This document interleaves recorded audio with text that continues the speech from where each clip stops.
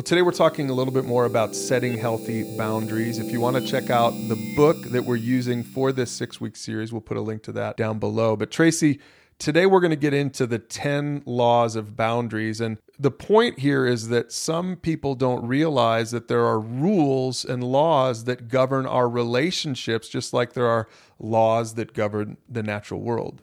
Yeah, and even law, like the law of gravity, we experience the fact that we all walk on the ground and aren't floating like we're in space. So we don't necessarily see it, but gravity is at work. And so this is what we're going to talk about today. Are there these 10 laws of boundaries that even though you may not be able to articulate or identify every single one, they operate in the world. And you'll hear these and be like, oh, okay, yeah, I see how, yep. And in my relationships, this does apply, even if I didn't see it that way. So we have a lot of ground to cover. I'll read the law, Tracy, and you briefly explain it, and then groups and mentors can talk about it. We'll put questions down below to help you with that. Law number 1, the law of sowing and reaping.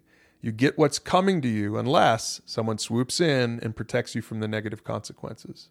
Yeah, so this is kind of that idea that every action you take has a reaction. And unless you have a codependent person in your life that comes in to protect you from negative consequences, if you make bad choices, you'll experience negative consequences. If you make good choices, you'll experience good consequences.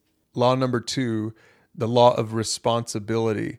You aren't responsible for someone else's choices. This is a big one. Some people might need to really listen to this.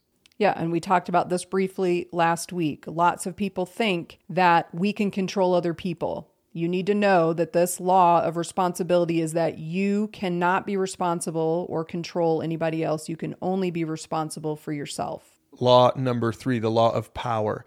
You alone have the power to see your problems and address them. So it's almost like the other side of the coin of the law of responsibility. Yeah, this is speaking to you're not a victim. You have the power to see problems or things in your life that aren't going the way you want them to go, and you can address them and make a change. Law number 4, the law of respect. As we want others to respect our boundaries, we need to respect theirs. So it's kind of a special version of the golden rule. Right. If you want people to respect you, then you need to be sure to be respecting them. So we can't set boundaries in our lives and expect people to honor that. But then when someone else has a boundary, we want to step all over it.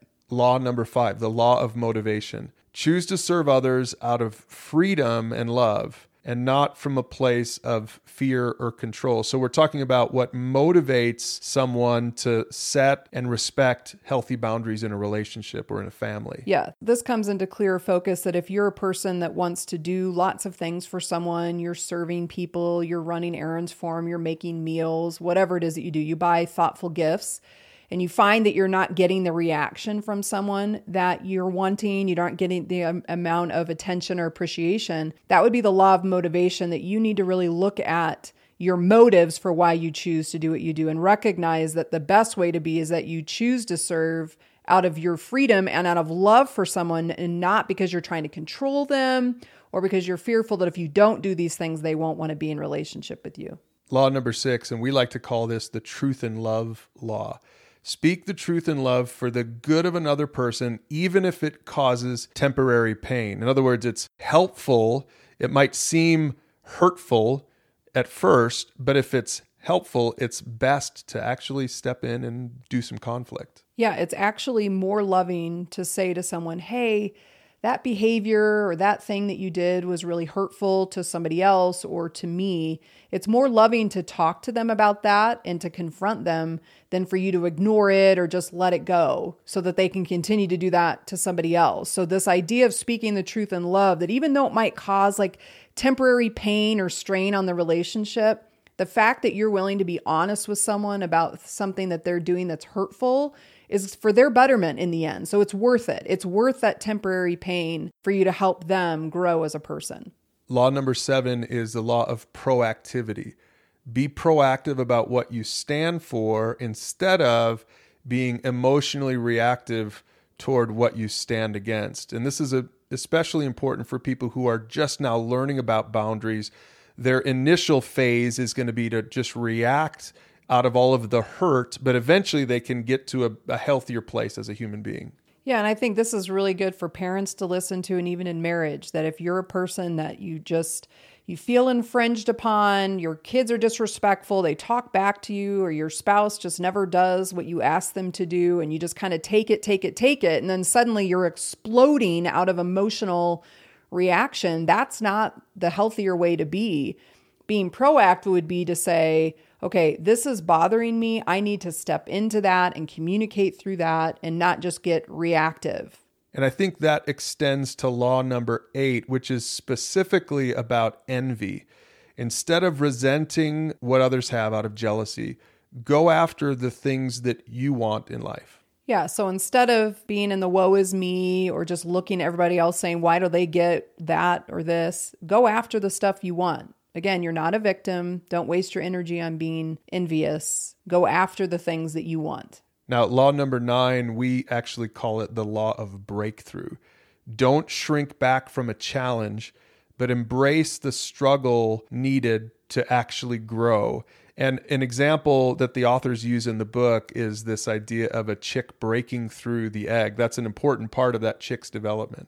Yeah, I think the law of activity is really about not being afraid of new opportunities or new challenges to grow and to mature as a person.